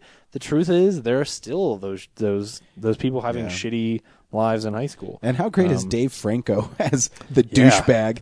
Like absolutely. I mean, even some of the funny things that you'd think are stupid, like when Jonah Hill lifts up his laptop and there's a picture of him playing frisbee, catching a frisbee between his legs, just because he's a total douchebag. And is this the first time that we've seen Dave Franco in a big movie? Because you understand, you know that he is actually. Oh yeah, I mean, James just Franco's like James brother. Franco. Yeah, I didn't obviously. know he existed. Oh, that's right. Credits. No, he's in Fright Night. Oh, he is in Fright Night. He's the jackass friend in Fright Night. Oh, you didn't see Fright Don't Night. look at me. Look at him. Right, exactly. Yeah. You're right. But yeah, you're right. The movie was really clever. I mean, it was super meta because there's even parts where Ice Cube comes out. He's like, "Yeah, I'm angry. I'm a black man and I'm a captain and I'm motherfucking angry." And his name is Dickman. And just crazy stuff. And I mean, when they're in Nick Offerman, I don't even know his character's name in the movie, but when they're in the office and he was talking and he had this position where the camera was focused on him, to his left was a picture of him doing the exact same thing, like in the background. Yeah, it was absolutely. And he turns that the dog statue like on the desk, like just like direct. Yeah, there are a lot of things. There were a lot of like little background things like that going on. In fact, there was one YouTube where video. Yeah, the YouTube video. There's a comment on the bottom that says, "I can't masturbate to this." Just a bunch of little clever things. It got so much that like when we got to the scene at the end where there is a a shootout in a hotel scene that reminded me in a lot of ways, mostly because there were like feathers and stuff flying all over the place. It reminded me a lot of the end of True Romance. Yes. And there's a bunch of shots where there's a TV behind them, and I kept looking at the TV like, what are they going to put on that TV? I thought they were going to put True Romance on that TV. Like, I was like, there's going to be a joke in there, and there wasn't. Like, then I started getting disappointed when there weren't funny little jokes wherever it was I was looking. But yeah, I mean, they had the John Woo moment with the doves coming out of the limo, which was awesome. Yeah, and doves are cool. Yeah. That's one of those things that, like, the trailer for this movie is fantastic because pretty much all of the jokes in the trailer are not in this movie, and all the ones that are in this movie, there's just a little bit more. Like with the doves, when he gets out, he's got the box. Yeah. He comes out, there's a box that just says doves on it. And my favorite line is when they're tripping out on the drug, and Channing Tatum busts into the band room, and he's making a noise, and he jumps through a gong and says, "Fuck Miles Davis!" And who knows why, but it's awesome. Oh gosh, yeah. There's so much randomness in this movie. Yeah. So you should definitely see this movie. It's really funny. And it's directed by some of some guys that they made Cloudy with a Chance of Meatballs, and they came off of How I Met Your Mother. And it's written by Michael Bacall, who is one of the writers on Scott Pilgrim vs. the World. Nice. Which is why like a couple of the small actors from Scott Pilgrim showed up in this movie, which is pretty cool. It is. So yeah, you should see this movie. Absolutely. I'm like sitting here wanting to like spout off all the lines in the movie, but I've only seen it once, and it's like it does you a disservice. Exactly. Listening, Hey, man. like, you just need to go out and enjoy it. Channing Tatum is so good. He is. Like I've never he's been a one fan of of those him guys. before. I thought he was just like an action. Exactly. He's one of those guys that douchebag, I but sort of, if he only did he's G.I. really Joe good in this movies one, from yeah. now on, I'd be fine with that. But to see him do this kind of stuff is really cool. Shows some good range right there. Yeah. Yeah, It's absolutely. hilarious. He's hilarious. So before we wrap this up, you should stay tuned a little longer on this episode, because me and Brad are going to be seeing Casa de mi Padre. Es bueno? Es mal? No sé. And we're also going to be seeing Jeff, Who Lives at Home. So stay tuned for that. Well, James fucked on off out of here, and me and Brad just got back from... Go home. Yeah. Idiot. Get out of here, dumbass.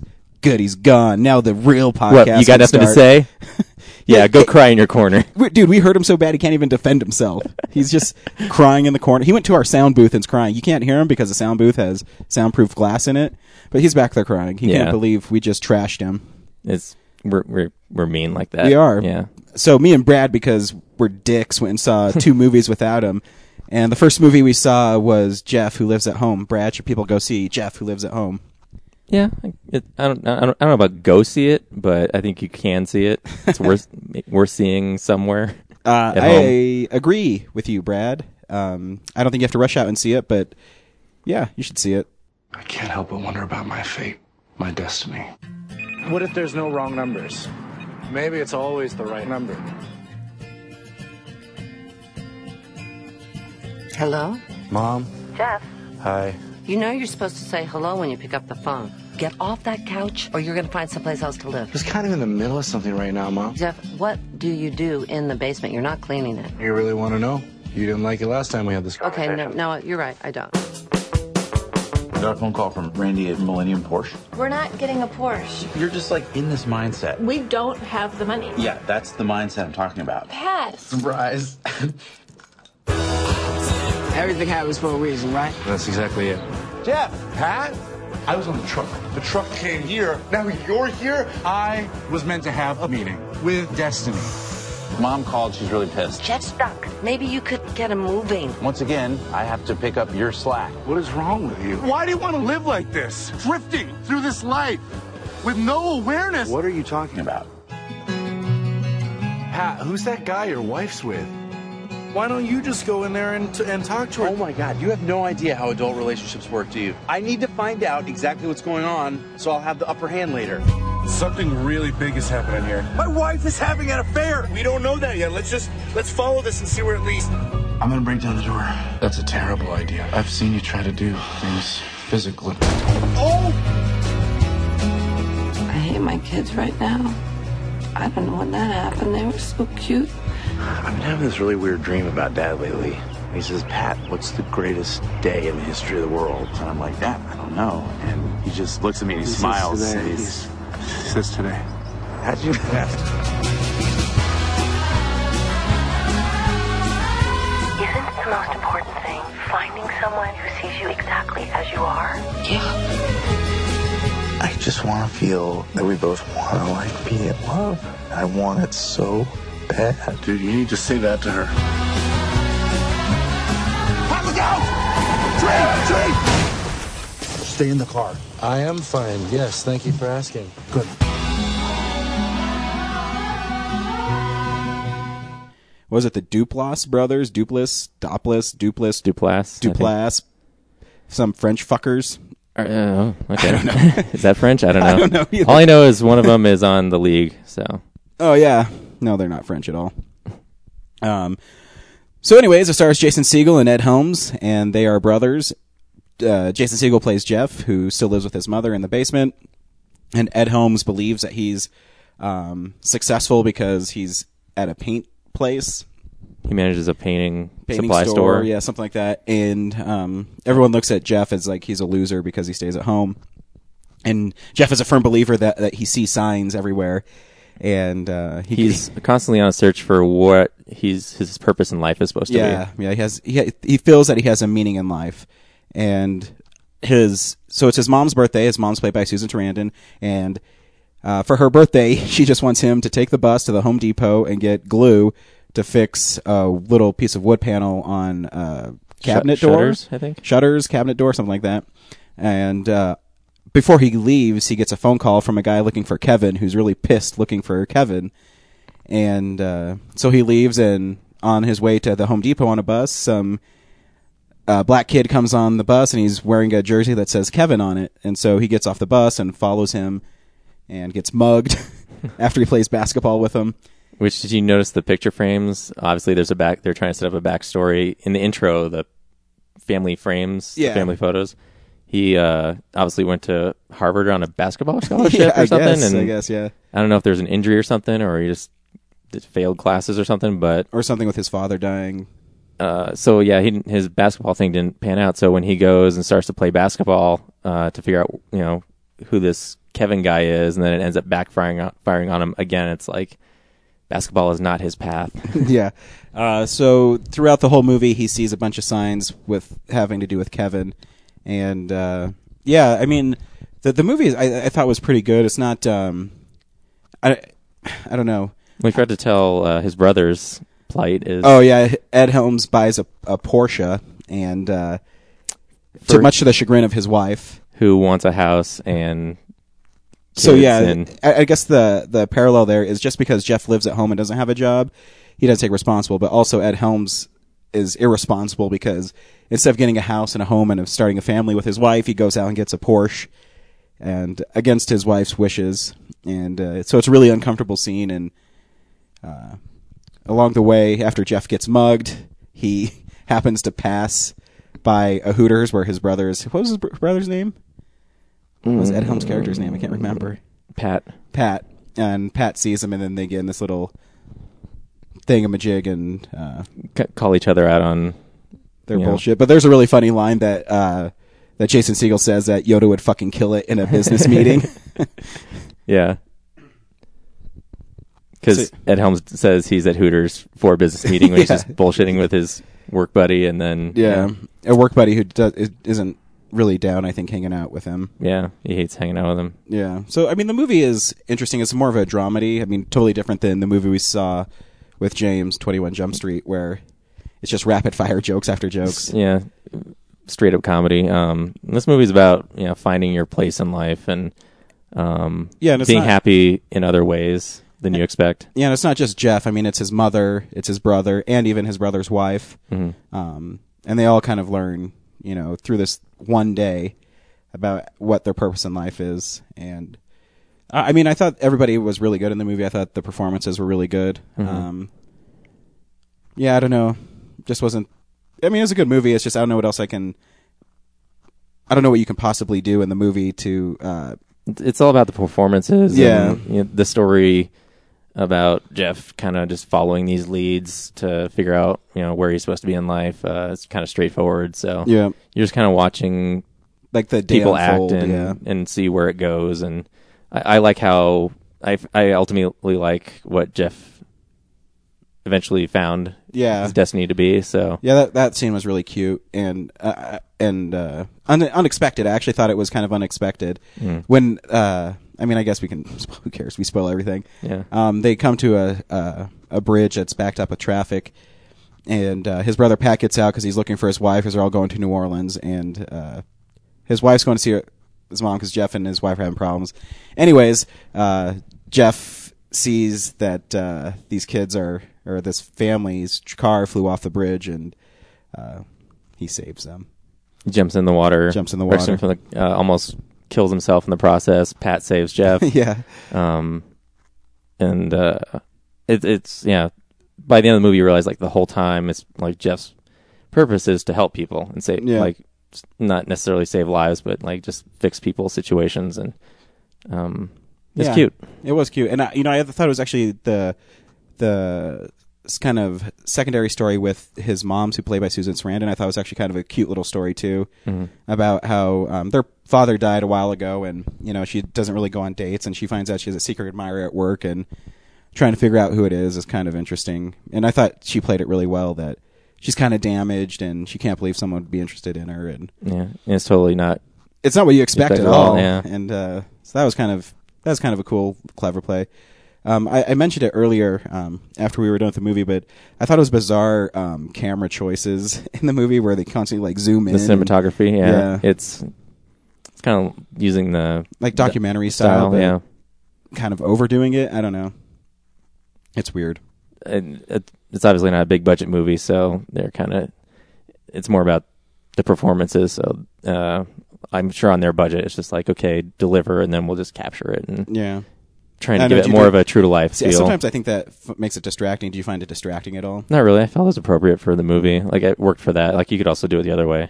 I don't think it matters. Yeah, I don't know. Sometimes it's distracting when people are just sitting there and the camera like zooms in. Yeah, I think that's weird, but sometimes it works. Like in the Bourne movies, it works and things like that. But all in all, I thought the movie was cute, and I'll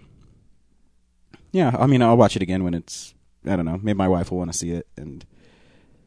Yeah, I thought Jeff would eventually be exposed as this guy who has like no wisdom, like it pretends to be, like have wisdom and stuff and have something meaningful to say, and he actually was like throughout the movie, right? Right. Like, I don't know, explain it. Yeah, I don't know either. I know what you mean, but you can't really explain it. Because the movie starts with a quote from him, and you're like, oh, this guy's going to be called out on saying stupid things, and his brother kind of does, but his brother's wrong. His brother's kind of a douche anyway. So ultimately, it shows like Jeff, like his, even if he didn't call him out on it, like Jeff's words and phrases. Yeah, because even he's like a monk. Yeah, throughout the movie. Yeah, I guess so. Because he's not violent until, except at one point when he busts in and sees Pat's wife about to cheat on him with another man, and then he gets all of a sudden like retard strength and is able to hold this guy back. But yeah, it's the movie doesn't really treat him in his way of thinking like an idiot. Yeah, that's kind of refreshing. It really celebrates, like it's like it doesn't really show an argument for both sides. It just shows Jeff as like, yeah, he knows what he's talking about. Yeah, and he's right too, because he just calls his brother an asshole. He's an asshole. He really is. He takes his wife for granted, and he thinks he's better than everybody else, and he's really not. I love the line when they're staying in the hallway of the hotel, and Jeff, he's like, or Pat says, what should I do? Do you have any ideas? And then Jeff says, you should just kind of take a deep breath and think about this for a little while. And then Pat says something condescending about it, and then Jeff replies with, well, if you have a better idea, I would gladly listen to it and not make you feel like an idiot for saying it or something. And then that's kind of when Ed Helms' character almost changes. Then he has a falling out with his wife, but then he really changes when Jeff confronts him and says, what would you say to her really? And you're right, he's kind of like a monk where he just spouts this wisdom and kind of helps his brother along the way. I thought that because sometimes independent movies like that, they always try to be way different. So what I was saying earlier is I thought maybe Pat would be running up and his wife's car would be in an accident, she'd be dead or something. Oh, I did. Yeah, I thought that too. Like that whole traffic jam was her. Yeah. So that was cool that they kind of went a different way because the story isn't about. I mean, it is about Pat kind of, but it really isn't. It's about Jeff and his story, and you needed a closure on that story and what his purpose was, and so I thought it was really. So I appreciated that choice that they made, opposed to that his wife is dead now, and yeah. Yep, that's all I got. Yeah, that's all I got too. So the second movie we saw was this Mexican import, Casa de Mi Padre, starring Will Ferrell and some guy named Will Ferrell. Yeah, some guy named Will Ferrell. And Brad, should people go see Casa de Mi Padre? I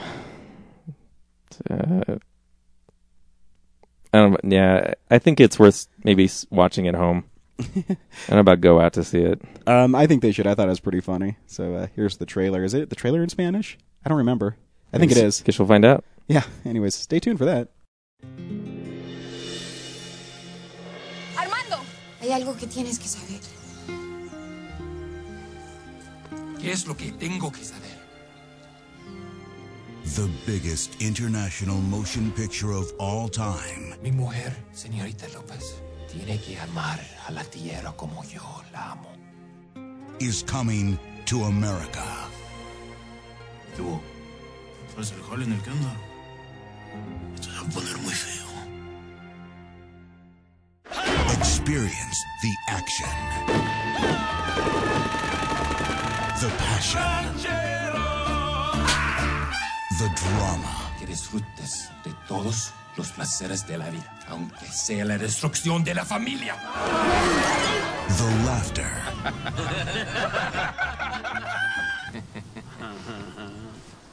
The music. Yo no sé por qué es lenta la tortuga. Yo no sé. On March 16th, the battle begins. Quiero a la muchacha. Solo te daré una oportunidad. Suelta a la mujer y te dejo vivir.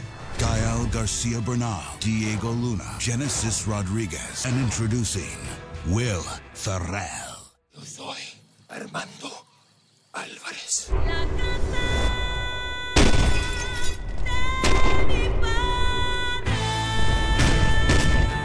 Casa de Mi Padre, in color.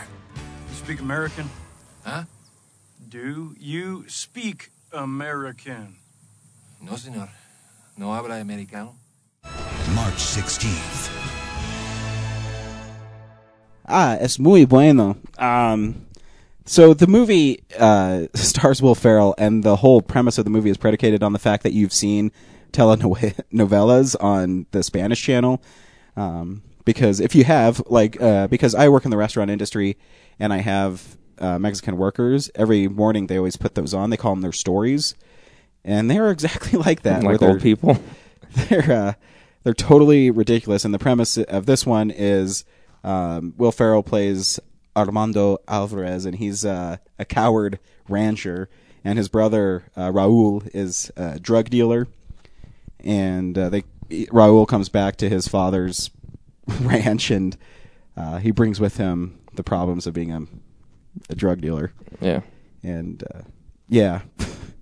The movie is so bizarre, and it has the Will Ferrell kind of humor in it, where it's not written by Will Ferrell, but it's written by one of his Funny or Die guys with him, and that's how they got him, is they just would watch these Spanish soap operas, and they wrote a movie about it. Hey, we should make fun of that. Yeah, and if the one that would always get me is every time someone would talk to somebody, their back would be turned, and they'd be talking to them really dramatically, and that is verbatim lifted from those, and the overacting where they're in the movie he's calling him a coward, and in those Spanish shows are always overacting and everything's so dramatic, and yeah, I can't even.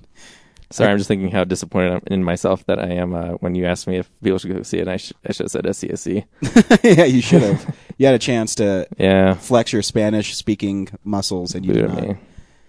But yeah, after seeing 21 Jump Street and like laughing constantly through that, and then it's so much of a one joke movie. Mm-hmm. The whole humor is just how over dramatic. They're taking something that's already dramatic and just making it like the characters. They're playing characters and they're totally committed to what's the word for it? They're not breaking. I don't know what you're going for here. Sorry, but it's but there's so many visual jokes in that movie. They're taking themselves seriously, even though what's going on screen is completely not serious. I love movies like that. I really kind of enjoyed this movie. Stuff like where Will Ferrell's brother Raul says, "This is," and he reaches down. They're in this bar, and he pulls up dirt, and he says, "My land." And Mi tierra. And he drops all the dirt on Gael Garcia, who's smoking 2 cigarettes at once. Because he in most movies like that where people are at a bar, someone lights up a cigarette and talks with the one guy, and then he has to talk to Will Ferrell now, so he turns around and then lights up another one, start a conversation with him. Yeah, stuff like that just made me laugh because there's also continuity errors on purpose in it. Mm-hmm. There's a couple times when Will Ferrell would have a cigarette in his mouth, and then the next scene he wouldn't have one in his mouth, and then they cut back and he'd have the cigarette in his mouth again, or he'd have finished making one and then lean down and all this stuff inside would fall out. Because he never really lit a cigarette, did he? There'd always just be just be about to have one. He'd be making them. But yeah, well, he couldn't do it. I guess is the gag is his character. He was such an idiot that he never learned how. Yes, but yeah, the movie is just so ridiculous, and there's a whole sequence missing of a fight between a jaguar and a Bengal tigers and a coyote, and the write a letter on screen to tell you why it's missing. Yeah. And there's a sex scene in it where all they're doing is rubbing each other's butts, and then and a mannequin. Halfway through, it's a mannequin with Will Ferrell. It's the most absurd thing, and the reason I said this before with the Tim and Eric, I like movies like this because sometimes I think movies take themselves way too seriously, and it's just goofy. And the production value was really faithful to. Yeah, it really seemed like a Spanish movie. Yeah, like the lighting and stuff too. Yeah, lighting, and then the sets and because there were some, they'd be filmed in a real place, and then they'd cut away, and they'd suddenly be on a soundstage somewhere. Or one of my favorite jokes was they would never show Will Ferrell or what was the girl named Sonia? I don't know her real name, Genesis Martinez or something. Riding a horse. They'd never show him riding a horse, and then when a horse would come up, it'd be just show the horse's legs, and you hear a car door open and it close, and then Will Ferrell would walk up. Stuff like that was funny. The terrible blocking of stage, where when Raul tells his family that he's going to marry Sonia, and he tells her to come here, and she has to walk in front of the camera, in front of the sofa, and then she walks back, and then it cuts back to the guy playing Raul, and he's waiting for her to come up, and you hear her walking in the distance, and she comes from behind him instead of in front of him, and she's wearing something totally different. Something totally different. Her hair is different, and it's just so bizarre. Mm-hmm. Yeah, and they have songs break out every once in a while. In the end, when Will Ferrell shoots the villain, they have a close up of the one bullet flying through the air, but then the villain gets shot in 3 different places. Yeah, or at that part, he's about to be shot, and all of a sudden his 2 friends show up out of nowhere and throw him a gun. And the villains always have the gun drawn on them, but then Will Ferrell has plenty of time to shoot them before they shoot him. It's so they just wait around for him to shoot at them. I think it's another movie I'm gonna have to watch again because it's funny. I mean, there was parts I thought were really funny. Yeah, it was funny in places. It wasn't across the board for me. No, it wasn't. It's really inconsistent. There's some parts that are kind of slow, and I just thought there'd be more in the subtitles. I just thought there'd be more. A lot of the dialogue is just straightforward. It is really straightforward. Standard, what you'd probably see in one of those movies. I expected more of every couple beats there'd be some ridiculous line. Yeah, so. you know, that's what I was hoping too. Maybe the translation would be bad, but the translation was correct. Yeah. I mean, there was a funny scene when they were talking about how stupid America is. Yeah. They eat greasy hamburgers and stuff their baby mouths. Yeah. Just absurd humor that Will Ferrell's really known for. Mm-hmm. So yeah, I mean, I do like the risk that he took making the movie, Mm-hmm. and yeah, that's about all you can say about it. Pretty much. Yeah. So no, not a bad week in movies. Saw 3 movies this week. Yeah, it's a lot. And yeah, I guess we'll see you next week when we see only one, The Hunger Games. You can come back in now, James. Yeah, James, come back. Come back, James. Come back. We're sorry. Say you're sorry to him. Sorry, James. Fuck. Sorry I called you an idiot. Now you can start talking again. You can follow us on Twitter, real_nerds. You can read our awesome blogs or listen to our podcast at realnerds.tumblr.com. You can like us on Facebook, Real Nerds Podcast. You can email me directly, realnerds@gmail.com. Did you know we're going to be at 2 fests this year? We're going to Starfest, which is April... say something. 20th. 20th. Say something. 20th through the 22nd. I don't have tickets for that one yet. And also, we'll be at Denver Comic Con with our own booth, June 15th through the 17th. Come hang out with us. Come hang out with us. Enjoy our fabulous giveaways and contests. Yes. Whatever they which will we're be. still figuring out. What we're figuring out, but there will be a contest. I will be cosplaying, so you can come take pictures and Are you hang busting out out with the Shredder? The Shredder? Nice. Yeah. Are you going to bust out Wally? that costume's destroyed. really Is good. it? Oh, man. Yeah. I guess I could take the one that Disney gave me and hollow it out and You could. wear that. So yeah, stay tuned for that stuff. Next week we'll be watching The Hunger Games. Yeah. I'll be excited to see exactly. Like I said, the first review that I saw come up today from Slash Film was really good. Yep. And from a guy that I would normally expect to not like a movie like that. So I still don't understand I'm really, it. I'm interested. That's for sure. I read a 10-page article about it in Entertainment Weekly. I still have no idea. Like, I don't get it. I understand the story, but I don't get it. Does that make sense? Yeah, it does.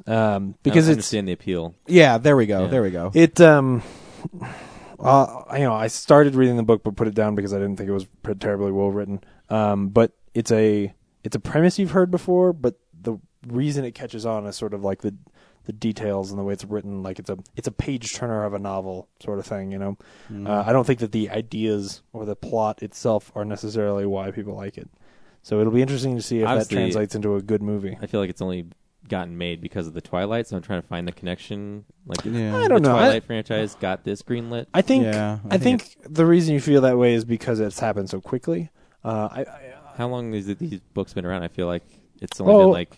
I mean, she's written 3 of them at this point, so they've been out for a while. I think the third one came out like last before year. like in the 90s or No. the last That's decade? exactly. That's what I'm saying. Like normally, this would be a thing where the books would be popular in the 90s, and now they'd be getting around to making movies of them.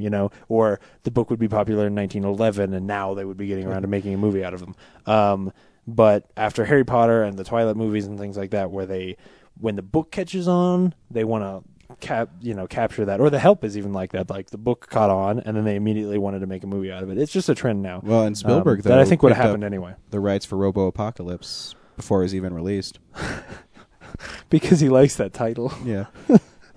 I'm sure. There's not a question in my mind that science fiction. I'm good at that. Yeah, somebody said to Brilliant Steven at it. Spielberg, Robo-Apocalypse, and he laughed for 3 days and then bought the rights to that movie. So yeah. Anyway, stay tuned for that. So yeah, there'll be a little extra here. Me and Brad. Where's your Dudley Do-Right voice? Fuck. Oh, stay tuned for me and Brad reviewing Casa de Mi Padre. That's what I got. Michael Bacall is also the guy involved in making the dramatization of The King of Kong, so he can suck my... Never mind. That seems like a weird... Suck your Kong dong? James. Wow. Come on. Bye. Bye.